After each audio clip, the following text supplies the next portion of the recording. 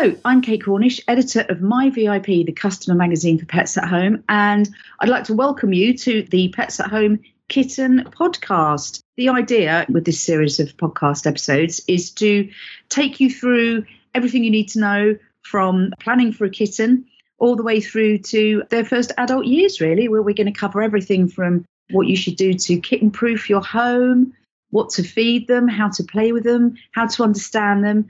And to do this, I will be joined by many expert guests, and with their advice and support, we are hoping to help you and your new pet have a wonderful time together. So hope you enjoy them. Let's crack on. Hello, and welcome to episode 2 of the Pets at Home Kitten podcast. And again, as my guests, I have Carleen Heyerman, who is head of pets at Pets at Home, as well as being a qualified vet. Hi. And we've also from Pets at Home got Claire Gavin, who's a director of creative development and innovation at Pets at Home. Hello, Claire. Hi there, Kate. Hello. And also joining this episode, we have James Headley, who is a member of the VIP Kitten Club, Pets at Home VIP Kitten Club. The club is there to support you and your kitten with expert advice and exclusive offers throughout their first year. So join up. You can go online, or as I say, you can download the app and join there too. Anyway, hello, James. Hello. And you are the proud owner of Little Penny, who is... She's coming up to 9 months now. And also, as a special guest who hopefully will be joining us as well, is Carleen's cat, Wolfie, who is not a kitten. How old's Wolfie? Wolfie's 10 years old, so hasn't been a kitten for a while, but he still acts like one. So. Yeah, they never grow out of it. So, Carleen, to kick off this episode, we are going to be talking about your kitten's first day at home and how to make sure that your house is properly secure and proofed for your kitten. So arriving in a new home can be a big and bewildering experience for such a teeny tiny little kitten. So we're going to explore how to make them feel as safe and calm as possible. We'll be dragging James in as and when we can for some penny anecdotes of his experience of the things that we're talking about. And we'll be discussing also hotspots inside the home, treats, other pets, bowls, collars, beds, toys, scratch posts, litter trays, as well as some advice on keeping your kitten calm and happy, like I said at the top. So, Carleen, can you take us through some of the more important do's and don'ts of when you first bring a little kitten home? Yeah, so hopefully you will have known for a while you're bringing a kitten home and it's not a spur of the moment thing. So really you need to make sure you've already got quite a few things in place before you bring your kitten home. And we often talk about those things as being resources. So that would include litter tray, food and water bowls, a scratch post, toys, a bed, and also a hide. I mean, a bed can be both a hide and a bed, but generally having several is recommended, especially as your kitten grows up. Initially, it is recommended to confine your kitten to don't give them access to your entire house. Keep them ideally to a room if you've got a room to dedicate to them, where you can keep them the first few weeks so they can gradually adjust to their new surroundings, especially the first 24 hours. Does that not upset them in any way? I mean, they're not obviously going to be solitary on their own in that room. You are going to be going in and interacting with them and making sure they're okay. And I'm assuming that, they'll be asleep for a lot of it anyway. Yeah, no, I think, a brand new home is really daunting for a tiny kitten. So not only have they come away from their familiar environment, but also their mum and siblings, usually. So actually, having that calm period of adjustment is really important. And especially if you've got a family and probably excited children, it's a good idea to just prepare them that not to overwhelm this little bundle of fluff, and just give them a little bit of time to adjust. New pets as well would definitely not introduce them straight away. So you really want to let your kitten sort of come out of their shell in their own time, because they're all different as well. You might have a kitten that's really confident and straight away, they want to explore, but equally you might have one that, is hiding away in a corner, which indicates that they're scared. And often then we try and coax them out and entice them and almost make it worse. You just need to give them some time and just let them get used to it. Make sure that everything's present in this room. Obviously, litter tray, food bowl, beds, not all too close together because we don't want the toilet next to the food, obviously. And make sure, I think that's really important, somewhere to hide. So hiding away is not a bad thing. Don't try and stop them from hiding. If they want to hide, just let them hide. James, what was your experience of Penny hiding? Did she have a spout of hiding? She did indeed. She did indeed. So I think from day one, we followed that actual rule actually of actually using a room, putting all of everything that she needs, all of her necessities in one room. And we did that for several days, actually, just to ensure that she had the confidence before she actually wanted to venture out. And it was quite easy to see in terms of her body language. Then when we thought she was actually ready, she was inquisitive. She saw the door. She realized, once that opened, she could get out. So it was kind of a natural progression. But in terms of hiding, yes, it was naturally the sofa, to be honest with you. There was about a 5-inch gap behind. And if we couldn't find her, she'd managed to get herself down there. She did that for the first couple of days. And to be honest, after that, it didn't really ever become apparent again. She didn't really hide from us. Ah, that's interesting. So she didn't. I mean, we all know that a cat's favourite thing is a cardboard box. She didn't try and sort of like hide in anything in particular. She just sort of try and squeeze herself under the sofa. Well, to start with, it was the sofa. And then, yes, we did introduce cardboard boxes because we found out once we had a few deliveries that she was a big fan of boxes. I wouldn't say she's necessarily hiding, but she likes, I think it was more of a security thing. So she used to jump in it and kind of pop her head out and see what's going on. So we did set up a few around the house, actually. And even to this day, there's a couple that she still goes in that she's a big fan of. Why do they love boxes so much, Colleen? Is it literally just a hidey hole thing? Is it something they're doing? It is a hiding thing, but also they're quite warm rather than sitting on, another surface. It's thought that it helps them keep warm. So that's why they quite like to go in it. One thing to point out as well is even if you know that your kitten's going to be going outside, which, most cats will be, you still need a litter tray and a scratch post. I think they're often two things that people either get rid of after the sort of kitten stage or think they might not need, but then complain about their cat having accidents in the house or ripping up the sofa or carpets. Because maybe they don't have scratch posts at all, or they don't have one that the cat actually likes. So, use the kitten stage to get to know what your cat likes, what kind of litter, what kind of scratch post, so that you can direct that behavior to the right stuff and not your walls and your sofa. The more you can keep things the same as well as what they had at the breeder, the better. So anything from, if you can take a blanket home that, mum and the kittens have been using, hopefully you've been to visit your kitten prior to taking it home anyway. So maybe you can leave a blanket already or a piece of clothing or whatever to get the smell of their mother and litter, and then you can take it home. But also things like the type of cat litter, find out what type of cat litter they're used to, because it'll just make transitioning to a new home a lot easier. And I mean, kittens are pretty good at toilet training anyway, but if you are going to have some issues, generally it's because they just don't recognize the litter tray because it's too different, whether that's the design or the type of cat litter or something like that. So try and keep it the same as much as possible. James, has Penny got a scratch post? Is she into it? She is. So we had one from day one. She had one down in the lounge, which was very useful. And to be fair, she was very good. She went straight to it and started using it.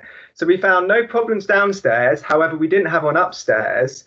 And we found that when we were obviously going to bed or going to sleep, we'd hear a bit of scratching, mainly on the bed or the carpet. And it was because there wasn't a scratching post nearby. So we quickly rectified that, got a scratching post, and now she's good as gold. And that's really interesting that they actually do prefer a scratching post as opposed to anything else. Because you would have thought if they started scratching something from a young age, like your sofa or a chair leg or whatever, then they automatically move to a scratching post. That's quite unusual, isn't it? Well, why is it can be difficult. So not all cats will be that well behaved. Penny has been. So and then it can get quite frustrating for owners, but it's key to find the right scratching post. So often scratching posts are too short. So cats like to stretch out completely and drag their nails down. Yeah. So you might need to get a taller one, or or it's one that's too flimsy, and when they're trying to scratch, it moves too much and it falls over. So you want to look at sturdiness as well. There are actually some products that you can apply. It's almost like a spot on that sort of attract your cat to use something as a scratch post. So whenever I get a new scratch post, I always put it on so it entices Wolfie to scratch it. Okay, so at this point of the episode, I'd like to introduce Claire Gavin, who is the Director of Innovations and Creative Development at Pets at Home. Hello, Claire. Hi, Kate. Hi. And you're going to be talking us through the essential kit that you are going to need to have to hand when you bring your adorable little bundle of fluff home for the first time. So, yeah, Claire, what do you want to kick off with? So let's talk about litter trays and litter, because that is an important one. You need to make sure that you've got a litter tray, that you could have a hooded tray, a hooded loo they're called. You could have one, I'd recommend, with at least a lid around the edges, because, you know, when your cat kicks up the litter, yes, you really want something to contain it. And it's also a good idea to get yourself a little rubber mat, which we sell in Pets at Home. It just stops it tracking litter all around your house, which is helpful. It's a good idea to have collected lots of newspaper to line the litter tray, but we also sell litter liners, which just make it really easy to pick up whatever you've got to pick up. You'll need a scoop for your litter, and you'll need to make a decision about what litter's right for you. So, let me jump in, because I like this saying: to clump or not to clump. Indeed, to clump or not to clump. So, I am personally a big fan of clumping, but it's a really personal thing. And you know what? At the end of the day, you will find that your cat will choose its own litter because it will like certain textures, and it will, you know, not like others. So you can get everything from wood chips to silica, which looks really clean in your house, but perhaps isn't what you would like. Yeah. You can get coloured clay, and the clay is the best really for clumping or not clumping. So if you can get a clay with a high proportion of bentonite, the clumping ability of it is much, much stronger. Can you explain clumping? We're just assuming that everyone knows what we're talking about. Yeah. We know what clumping is, but just for the sake of the listener, what is clumping?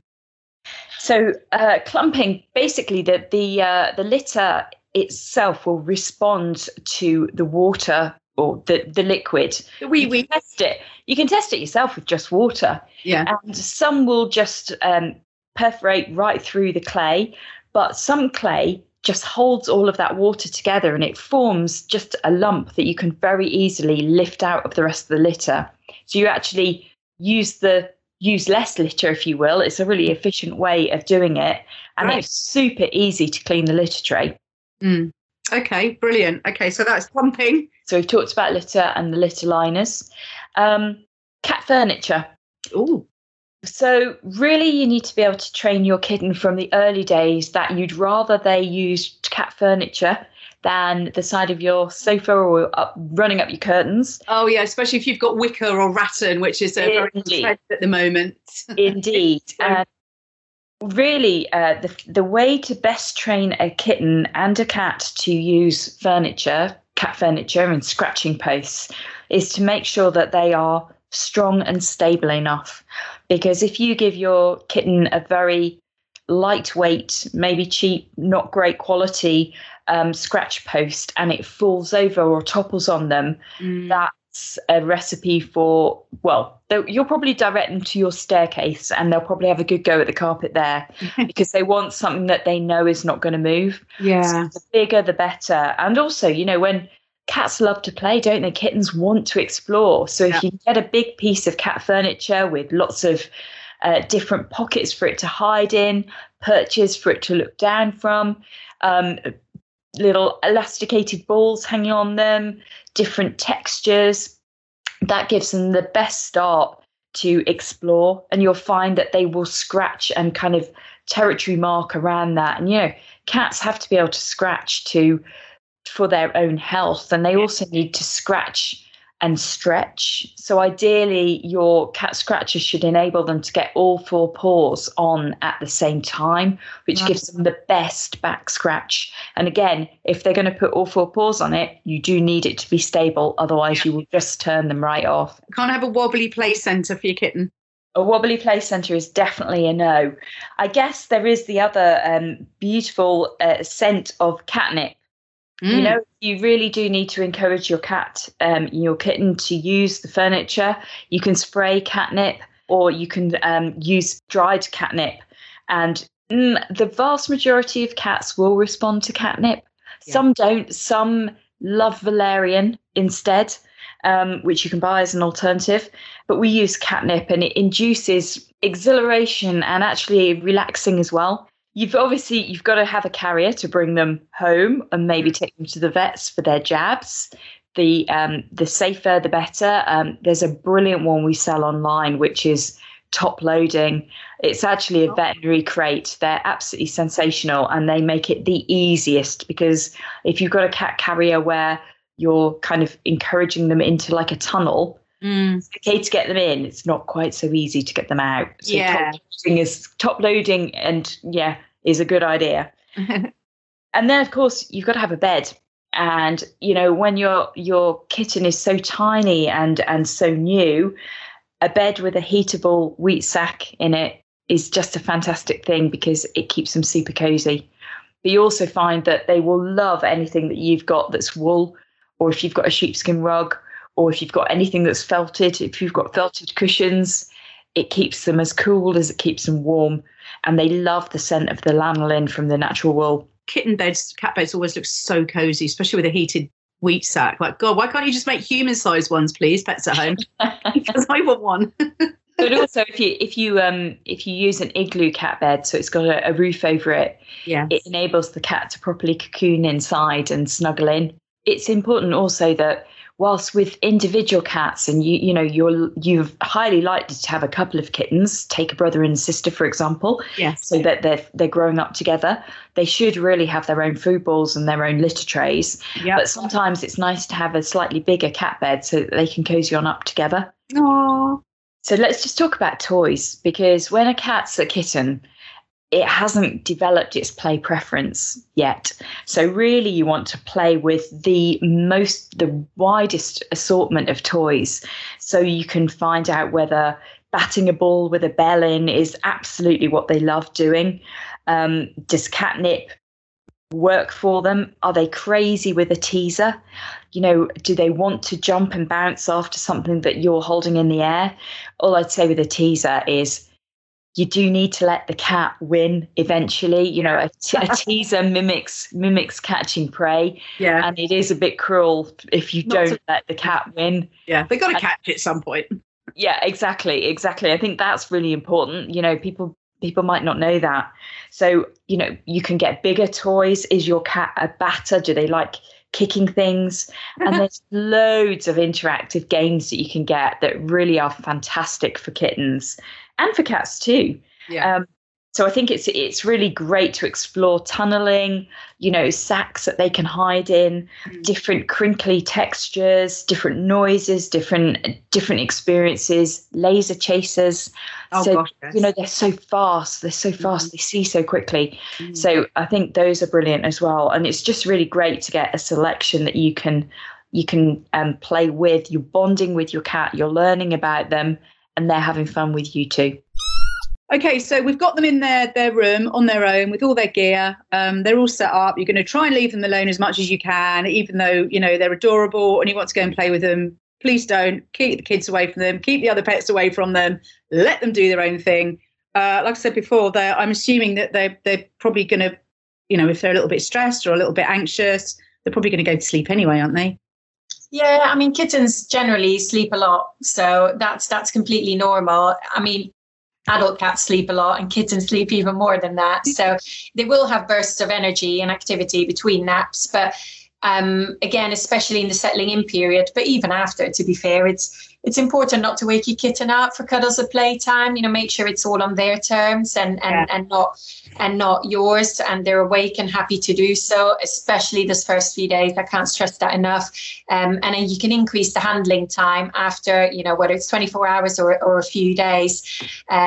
We've already talked about, obviously, if they're hiding, don't try and coax them out of their hiding place. Again, they're giving off a clear signal that they're just a bit scared. It's all a bit too much. So just let them settle. You can always just stay in the room and read a book, or, spend some time watching TV or whatever it is you can do in that room without paying attention to them. And again, just so they get used to your company and they can come out on their own terms to say hello. That's a tip for life in general. I say grow into cats.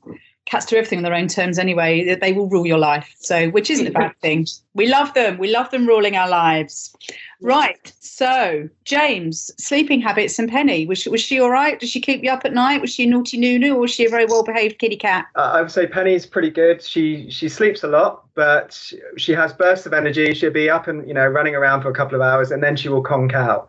But we did some research, and as you guys are saying, it's not a good idea to wake up your kitten when they're asleep. We've had to do that for a couple of reasons. One, to go to the vet, and she wasn't a big fan. So we do let her wake up on her own. Sorry, Colleen. So no, she's really good, and she doesn't keep us up at night. One thing she does do, though, is I'd say about 4 a.m. every morning, she will wake up and she will jump on the bed and she'll meow for just one meow. We'll give her a stroke and then she'll go back to sleep. So we're almost wondering if it's like a comforting thing, just to make sure, reassurance that we're there. I'm not sure, but she does that, and that's become a thing literally every day. It's very habitual now, but we don't mind. And it's a quick stroke and then back to sleep. It's interesting what you're saying, James, because you hear this quite a lot, where people, what you're doing is just giving her a stroke and then she goes back to sleep, which is great. But we often find people interpret it as an ask for food. So they will start feeding them. And then, of course, you get into that habit. Yeah. And to then get your cat out of that pattern, because if you think about it, in the wild, they would hunt sort of small rodents. And small rodents are mainly active at dusk and dawn. So it's a natural time for them to be out hunting and to be awake. So if you then give in, so to speak, and give them food, it can become quite a problem, and it can be difficult to train them back out of that habit. You can do, but it takes a bit of training. Okay, so we've left our little puddy cat in their room on their own to get them used to the house. We've done all the due diligence. We've done all the things that you've just talked about, Carleen. They're now entering the main domain of the house. They're coming out of their room. They might want to explore everywhere else where other humans and potentially other pets live. So let's do pets first. We've already discussed that you've got to keep kids away from them and make sure that they're not overexciting them and stressing them out. But how about introducing them to your other pets? So, yeah, that's a really important one. And I would say that's, again, something that needs to be quite carefully controlled. And so once your kitten's used to, the room in their house or wherever you're keeping them, I wouldn't just give them free for all to the house and other pets. So you need to do it in stages and watch them quite closely. And the process is slightly different whether you've got other cats or dogs. So if we start with dogs, I think traditionally we think that dogs and cats are enemies, but actually that's not true. With careful introductions, personally, I think they often get on better. A dog and a cat get on better than maybe two cats would, which might, surprise a lot of people. Obviously, it does depend on your dog's breed and type and age and how much control you've got over them. But dogs and cats can form really close relationships. So the sort of process, you want it to be in stages. And so initially it starts with scent swapping, then they investigate each other's areas, but not while the other one's present. Then you might get into visual contact, time sharing, which is monitored, and then eventually the full run of the house. So again, with a dog, well, we've said already, even if you don't have any other pets, introduce your kitten in a different or a confined part of the house first. So they've got their own safe space, and make sure your dog still has access to its own safe spaces. Make sure they don't have to share any resources. So again, that's your beds, food bowls, toys, etc. If they don't choose to do so, pets should always have a choice. And even before you've got your kitten, again, you might have a blanket from the breeder you can take back, or when you go visit your kitten, rub it all over the cats or over their chin and take it home to your dog. But even just having the food bowls, litter tray, those sort of things present in the house before will help. And once your kitten has completely settled in, you can start introducing them. So I mentioned scent swapping. So rather than face-to-face introductions, dogs and cats rely quite heavily on scent and sort of chemical communication. So they can get a lot of information from each other just by their scents, and not necessarily sniffing each other, but objects they've come into contact with. So you've probably done some scent swapping naturally already as you move between, the spaces.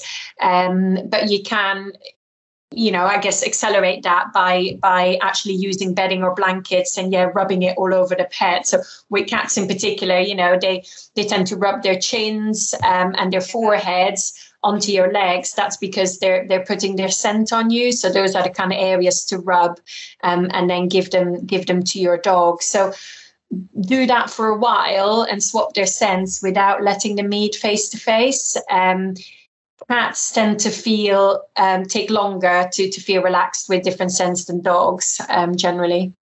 So when you say a while, are we talking a few days, a week, longer? Depends, subjective. It depends. It depends on the dog and it depends on the cat. So generally we find cats can take a bit longer to get relaxed, but then again, kittens are open to new experiences generally a bit better than adult cats. So, just like when you first introduce your kitten to that room, they'll tell you with their body language how relaxed they are. If they sniff the blanket and run away and hide in a corner, obviously you've got a little bit more work to do. Yeah. But if they seem quite comfortable, then they're obviously adjusting. And then obviously the next step from that is visual contact. So they can physically get to each other, but they can see each other, whether that's through a stairgate or, your kitten's in the room and the dog's in the doorway being restrained or something like that. Sure. And it's quite crucial to do this at a time where they're both quite calm. And not, don't use it at a time where your dog's about to go for a walk and super excitable, or your kitten's having their mad hour. Do it at a time where they're both sort of quite content and calm. And obviously they should be able to escape at all times or get away if they want to. And you need to be present all the time as well. That's what I was going to ask. Is there, obviously, most animals are adorable and get on very well with each other. But if, even if they're not being aggressive towards each other, you might have a young dog or an older dog or another cat who's just very excitable, very playful and wants to play with the kitten. And if they're just like, leave me alone, I've had enough, do you need somewhere for your kitten to escape? No, there definitely need to be escape routes for both pets. I mean, I would say with a kitten, generally kittens are quite up for anything, unless you've got a particularly nervous one or one that hasn't adjusted yet to your house. But it's generally, if you have another older cat, they're often not very impressed. It's the same when you get a puppy and you've got an older dog. The older dog's often not that impressed about that bundle of energy coming along. So you tend to get the same with introducing a kitten. And then once obviously they're used to seeing each other, and with you being there, and you might need to have two people there, one to sort of supervise the kitten and one the dog. Obviously give them plenty of rewards and make sure it's all sort of positively reinforced. If there's any negative behavior, then just stop the session straight away. If you notice any if the kitten sort of raises its back and goes and hides, or the dog growls or anything like that, or wants to try and chase the kitten, just stop the session and try again another time until they're both used to being in each other's company, and not to neither of them is showing signs of stress or fear. So, and it's absolutely crucial that you have to be present. Supervision is absolutely vital at this stage. Never leave your little kitten in a room with another pet, regardless of how well behaved you think they are. Sorry, I'm talking all somber and serious then, but it is very it is it is really important. Obviously the next step then would be to let the pets physically interact, but again, keep the sessions short and frequent and make sure you're present at all times. And only once you get through that stage, You can gradually allow more time, obviously, for them to just be together.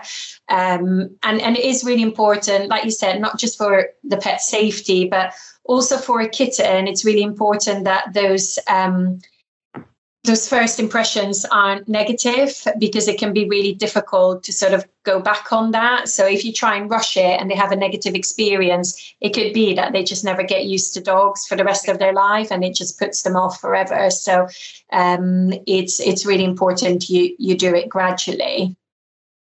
So it's just like with humans, if you've got any kind of like childhood trauma, it's going to stay with you subconsciously or consciously for the rest of your life, pretty much. Yeah.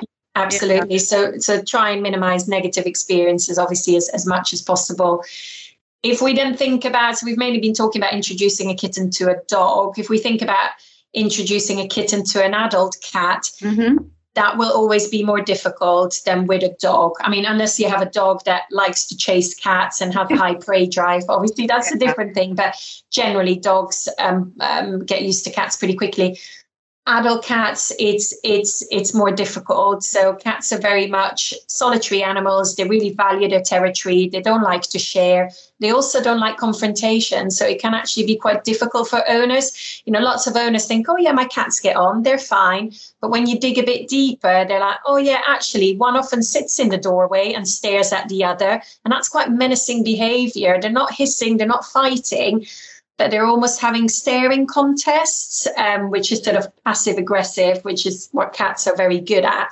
Because if they do fight, they can get seriously injured. So it's not in their benefit to get to the fighting stage. So they tend to, it's all about body language. So I think if you are getting a kitten and you've already got an adult cat, you need to assume that they might never get on. And if you go on that premise, you can't get disappointed. It might be that they will get on, but don't assume that they will. And it might just be that they tolerate each other rather than actually like each other. So you need to be prepared for that. Also, in terms of, again, going back to the resources, have you got space for multiple litter trays, multiple scratch posts, multiple food and water bowls? Because that might be what you'll need to resort to.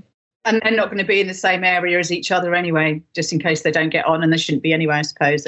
It's not uncommon to hear of people who've got multiple cats and one lives upstairs and one lives downstairs, and they just choose not to meet, or even they're never outside at the same time, so they timeshare the house and garden. So one's out at night and one's inside at night, and then they swap around because they don't like each other. And how often do you hear of cats that go and get fed in another house?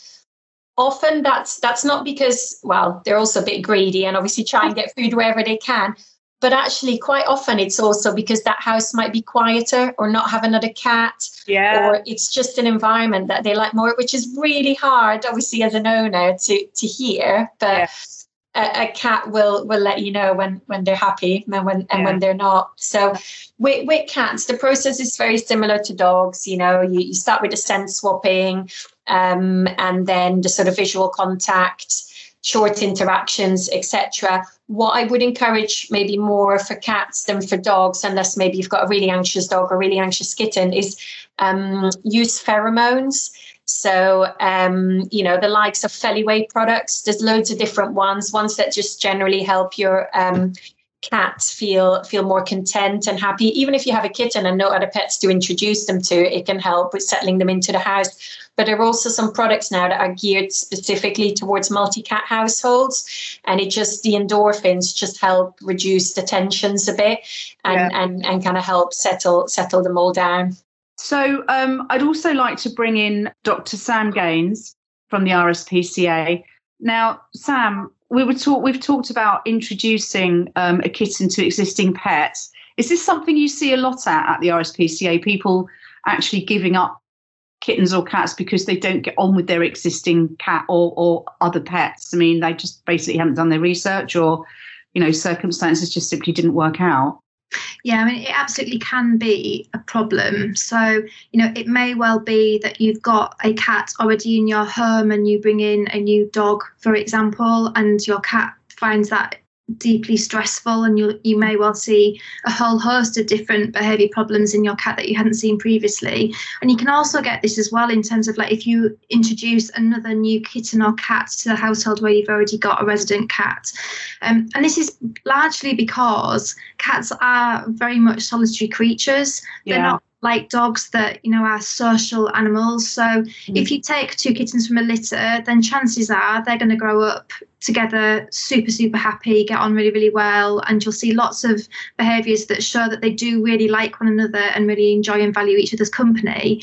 But we don't always see that in cats that have already been well established in a home, and then you introduce a new one. So people do need to be super, super careful and think about that. And, if they do really want to introduce a second cat or kitten, to make sure that they do it incredibly carefully and in a really slow and controlled way. And also just to be prepared that, it might not actually work out well. So it's, again, thinking about people's motivations around why they might be bringing in a second cat or another kitten. And do you potentially really want to upset the dynamic that you've already got? So we've discussed the introductions. So now let's talk a little bit about kitten proofing your house and garden in a bit more detail. One thing I definitely do know from past experience is to keep your windows securely fastened and do not let your kitten outside until they're fully vaccinated and neutered. That's just a given, isn't it, Colleen? Yeah, absolutely. I just want to go through a few topics and you can tell me about them, Colleen. Then James, if you've got any anecdotes, any pennyisms, then let me know, and I'll come over to you to find out what your experiences have been with these areas. So, all right, let's start off with something ever so delightful. Toilets and bins. Yeah, definitely a good idea to keep the toilet seat down. Not unusual for kittens to fall in, which, it's unlikely they'll drown, but obviously not a pleasant experience for them, and also not that pleasant having a sort of wet cat running around the house. With bins as well, it's more not necessarily, with puppies, we worry about them eating the contents of the bin.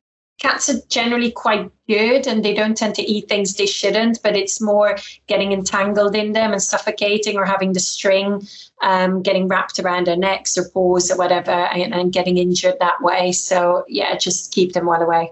Now I know that we were just talking off mic earlier, so you've both had experiences of entanglement. Colleen, what did Wolfie do? Wolfie got his head stuck in quite a tight handle of a plastic bag, and it completely freaked him out, and he was just racing around the room like he was possessed. It was actually quite hard to grab him and get it off him because he was so freaked out. Yeah, it was really sad, actually. Well, at one point it was funny, but quickly we realised how freaked out he was, and yeah, we quickly got it off him. But it was almost like a cape sort of flapping in the wind on his back as he had his head stuck. But yeah, I would hate to think what would have happened if we hadn't been there. So yeah, keep bags out of the way, bin bags or other plastic bags. Absolutely. Okay, so that's loos and bins. Hiding places. We just touched upon the hiding places. So yeah, kittens love to hide, don't they? Absolutely. And I mean, I can't count the number of times that my cat has been locked in a wardrobe, because the wardrobe will be open, he jumps in, you don't realise, you close it, and then before you know it, hours have passed, and yeah, there might have been a toilet accident or worse. So always check if you've opened washing machines, tumble dryers, things like that your kitten isn't hiding in it. James, you were talking earlier about Penny hiding behind the sofa. Again, we were talking off mic about the fact that is it something she still does? It's something she would like to do, but I don't think she can fit down there anymore. Oh, right. So she's literally trying to squidge herself into her old hidey hole. It's interesting. Yeah, there's hiding places she used to go in, which she can no longer fit. And you can see her in terms of trying to understand. So she'll go up to it and almost stick her head through and then realise it's not going to be an option and then kind of back out. So I think because of that, she's found new hiding places. But one of the funniest things for us is these cardboard boxes we leave around the house. Obviously, they're all various different sizes, but she has a tendency to go for the smallest box. So where it's almost like it's just really odd to see, because she's growing now. She's a relatively big cat. and she's sitting in probably an 8x8 inch box, just like peering out. And it's almost like a game. How small can the box be that she can get in? Yeah, all I can think is that it must make them feel kind of secure in a way to be confined. I mean, my cat doesn't, but a lot of cats love like igloo beds and stuff, because again, they can just sort of hide in it and then peer out. So yeah, it must give them that feeling. And also, I think when we were talking about Penny trying to push herself into a little old hidey hole when she was teeny tiny, Carleen, are they actually self-aware? Do cats know that they've actually grown? I mean, surely they must do that. Most. Yeah, but then if it's somewhere they've gone when they were little, they'll try again and it won't work. And then eventually they'll learn that is a no-go area. But I think, that kind of leads us to, another possible danger is height. So, kittens will be really adventurous and climb up full-length curtains, which is another sort of hazard to watch out for, or go up a tree, and it's always easier to go up than go back down. So, and unlike the sort of saying, cats don't always land on their feet when they fall. That doesn't happen. They can fracture bones quite easily. So, just be aware if you've got full-length curtains, once they start going outside, trees as well. And obviously if you open windows upstairs, don't think because the windows open upstairs that your cat won't try and jump out. So Wolfie, before I let him out, jumped out of my bedroom first floor window out in the garden one day. Yeah, woke up, he wasn't there, he was outside crying by the door wanting his breakfast. But yeah, so they they don't have that sense of danger always, especially kittens. So just be really careful with heights. I second that completely. Penny will climb up things. She'll climb up in the garden. She'll climb up on the fence or on our shed. And then she'll meow for quite a while, trying to figure out how she's going to get back down. And sometimes she does it. Sometimes I've had to actually lift her off the shed. So I've actually made a little ramp now out the back, and she's perfectly, I've shown her how to use it, and she uses it every time now. So she won't use it to go up though. She'll climb up herself, and she'll just use that to go back down. See what I mean about cats ruling your life? You're actually building them ramps. You are organising your life around your little kitten, and that's exactly how it should be. So next category, stringy things, for want of a better phrase, anything that's string. So including cables, which obviously we're going to cover off electricity in this section as well, but anything that's string-like, really, whether it be ribbons, toys, bags, plastic, cables. Why are kittens so obsessed with stringy things? Well, it's kitten dependent or cat dependent. Some love it more than others, but they love to, if you've got a piece of ribbon and you wriggle it along the floor, if you think about the fishing rod type toys, they just really like it as a way of chasing and playing. It obviously drives that sort of natural behavior. So obviously electrical cables, that's a given. If they're plugged in and they chew them, not ideal, and they can get entangled as well. While we don't see a lot of foreign bodies in cats, so by foreign body I mean when a pet eats something they shouldn't and might need surgery to have it removed. Puppies and dogs are really bad for it. They'll eat anything. Cats are actually quite good just when it comes to stringy things. So your ribbons, sewing thread, those sort of things. For some reason, they're more easily ingested when they're playing. And the problem is when they get wrapped around the base of the tongue, but the rest of the string or ribbon gets eaten, so goes into the stomach and into the intestines. And then you get that's quite a serious type of foreign body. We call it a linear foreign body. It can do a lot of damage alongside the whole gastrointestinal tract. And they can be really, really complicated and dangerous surgeries to get them out of that situation. So once I've definitely seen a few sewing thread cases. So don't let your cats play with like a sewing thread, but also, that kind of elasticy string that goes around a joint of meat. Yeah. Because obviously then you've got the flavor as well. If you've got a cat that does like human food and maybe steals it out of the bin or grabs it from the worktop, that's really dangerous as well. Yeah, gosh. And then I guess, it's such an obvious traditional image of a cat playing with a ball of wool, but that's definitely a no-no. Definitely gosh. No. Stick to more appropriate toys. Yeah, absolutely. James, cables, you were telling me earlier about you got a specific cable cover or something to help with Penny? Not a specific cable cover. I think she's gone past that phase, and I think it might have been the teething, to be honest, why she wanted to buy cables. Right. It has stopped now, but at the time we were advised to get like a little chewy toy, and it was almost like a plastic worm. Every time she went to chew the cable, we'd give her the worm, and 9 out of 10 times it worked. And what we also did is we bought pet behavior spray, and we would just spray it on the specific cable that she seemed to go to. And that seemed to help, but obviously it does wear off, so we were having to top it up every other day and put a bit of spray on it. But we did find it was mainly our HD leads actually on our laptop she was biting. So obviously there's power there, and we wanted to make sure that nothing happened to Penny. So we were quite keen to rush off and make sure we had the right tools to do it. And I think having the toy and the pet spray did the job for us. Excellent stuff. What a responsible pet owner. We definitely chose the right person to come on this one. You've proper done your research. Well done. Okay, so I'm going to move on to small objects, and I'm also going to include toys in this as well, because we are talking about, obviously put away any tiny small items like, buttons, little plastic children's toys, little figurines, anything that your kitten could swallow. Carleen, over to you. Yeah, I mean, while it is possible that kittens could eat those things and swallow them, it is much rarer, as we've said already, than maybe in puppies.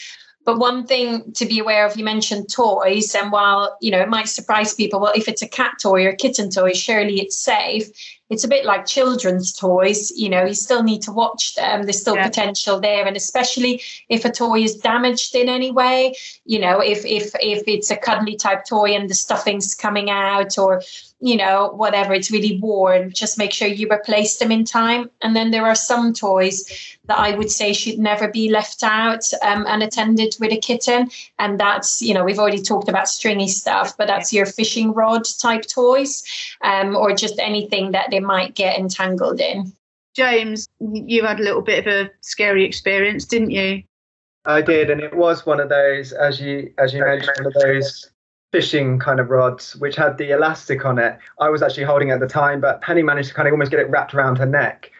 She didn't make a noise, and she seemed fine, but she was kind of laying on the ground. Obviously I managed to get it off as soon as possible, but it just shows you, if you were to leave them on their own with it, they could quite easily get themselves in a bit of trouble there. Yeah, it's not, if they're in trouble, they don't necessarily sort of cry for help or wriggle around, do they, Carleen? Sometimes they just stay stopped still. Yeah, but if left for a long time, I think they would try and get out of it, and they might run off to another room, or it gets trapped somewhere, and then they can really hurt themselves.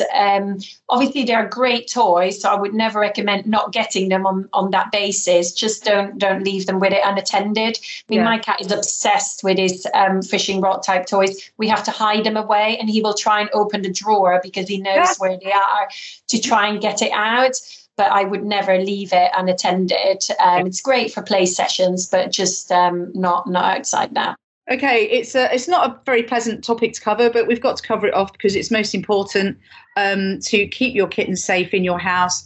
We all know that cats like wandering around on worktops, and they love discovering different heights and exploring. So regardless of however you don't want your cat to get in your kitchen and on the worktop, guaranteed that they will at some point, and they're going to try and drink out the sink, and et cetera, et cetera. So you've got to have suitable covers for any hot plates. I'm assuming that is the most important one, Carleen, and sharp objects. Absolutely. I think, watch out for burns. So obviously the hob, also thinking about the iron, or if you like burning candles, again, your dog might not get up on the mantelpiece or top of a wardrobe where you've got some candles burning, but your cat will. And even though you might be trying to avoid it, because again, cats are just a little bit more intelligent than dogs. I am biased, but they don't tend to walk through fire, especially if you've got a fluffy cat. They might just get a little bit too close, and then and that could be that could be quite dangerous, obviously.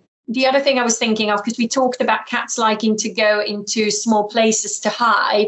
Yeah. Again, this is not common, but it does happen. And obviously maybe it applies to older cats a bit more once they go outside, but you get some cats that like to go underneath the car and then hide in the car bonnet because it's nice and warm, especially in winter. And then obviously when you drive off, again, it gets hot very quickly and they could get burned. So again, it's something to be aware of. But obviously, while you've got your kitten indoors and they're not going out yet, it's not something to really worry about. Yeah, okay. So, not that we're implying that you should have to lift up the bonnet of your car every time you want to drive off somewhere. But if you've got a kitten or a cat, or that your neighbours had kittens and cats, it might just well be worth doing it, especially in the colder months. And always check the garage. It's not just your house as well. If you've got a door that goes into your house, into your garage, even if your garage door is closed and they can't get outside, it's always worth checking. If you've just gone in to get something from the garage, or you've got your washing machine out there or something, just make sure you haven't been followed out by your little kitten, because there's some pretty nasty toxic substances, aren't there, Carleen, that most people do keep in a garage that you wouldn't think were attractive to cats. I'm assuming you know the substance I'm talking about. Yeah, I mean, again, when we talk about dangerous substances and, toxic substances, unlike dogs that might have a little sniff or a lick just because they're curious, cats tend to be quite good at not doing that. But what happens, or the way cats get poisoned most easily, is inadvertently, because they might walk through a puddle of something, or they knock over a bottle and then get some splashed onto their fur. And of course, then they lick it off because they're cleaning themselves all the time. Antifreeze, which is the one you're thinking of, that one is slightly different because actually it has quite a sweet taste for both cats and dogs. So that is one that you might find some cats will actually try and drink if there is a puddle outside. So don't use it if you've got outside water features, or if you just filled up your car, make sure there's no spillage, and really, really lock those away, because I haven't seen that many cats survive antifreeze poisoning. It's really dangerous. Yeah, I mean, if there's one thing you take away from this, it's going to be the antifreeze, and then also something we're going to come on to shortly as well, and that is houseplants. I mean, there is one in particular that's incredibly bad for cats. Yeah, houseplants. I mean, I don't want to go through a list of all the potential toxic houseplants because it might scare people off, because there are quite a few. But again, cats don't tend to just nibble at houseplants. Kittens might do it a little bit more than older cats. So watch your kitten and just find out what they're like. But generally, toxic episodes occur. And the plant you're thinking of are lilies. So any type of lilies, whether they're out in your garden or you've got a nice bunch of flowers, is obviously the stems with the pollen. If they brush past your nice bouquet of flowers and the pollen gets onto their fur, they then lick it off. And lily poisoning, again, a bit like antifreeze, really dangerous in cats. Causes their kidneys to shut down pretty quickly, and if you don't seek treatment straight away, again, in many cases can be fatal. And it's difficult because often owners don't know. Their cat acts strangely, they take it to the vet, but it might not make that link with lilies. So I think as a cat owner, just don't have lilies. There are lots of other flowers you can have, just to be on the safe side. Don't get lilies. Yeah, and I think if you want more information on that, we've covered off poisonous houseplants and toxicity in the gardens as well in my VIP, and there are some features on Pet Talk on the petsathome.com website. James, you got anything to add in here? Yeah, I did the same thing actually, and to be honest with you, we'd already had got Penny, and it was probably day 3, and we realised we had a lot of plants around the house, so we thought we'd do a quick search, have a look at, and surprisingly, 3 or 4 of our plants we actually had to get rid of. And one of those, almost on probably the 2nd or 3rd day, Penny was trying to chew. So we knew that was a no-no, so we got rid of those straight away. And then the big one, as mentioned, we're aware of lilies being a no-no, so we've got rid of those as well. Okay, so we've covered off most of the hot spots and potential dangers and risks to your kitten in your home when you bring them back to be part of your family. Carleen, is there anything else you want to add? I think one more that's worth mentioning, which is, often owners inadvertently, unfortunately, applying a flea treatment onto their cat that's actually meant for dogs. Oh. So flea and worm treatments for cats and dogs aren't always interchangeable. So it's not because it's okay for a 5 kilogram dog that it's okay for a 5 kilogram cat. The substances that can be quite different, and in particular, there's one type of drug that is used in a lot of dog flea treatments that again can be lethal to cats. So always make sure you've got an appropriate product that you apply to your cat and the right dose. Okay, so that's it for episode 2. So thanks for listening to this episode of the Pets at Home Kitten podcast. And remember, if you have anything in particular that you'd like us to talk about, or if you want to simply let us know how we're doing with these podcasts, and I hope you're enjoying them, please do get in touch at kittenpodcast@petsathome.co.uk. That's the email address to write to us, kittenpodcast@petsathome.co.uk.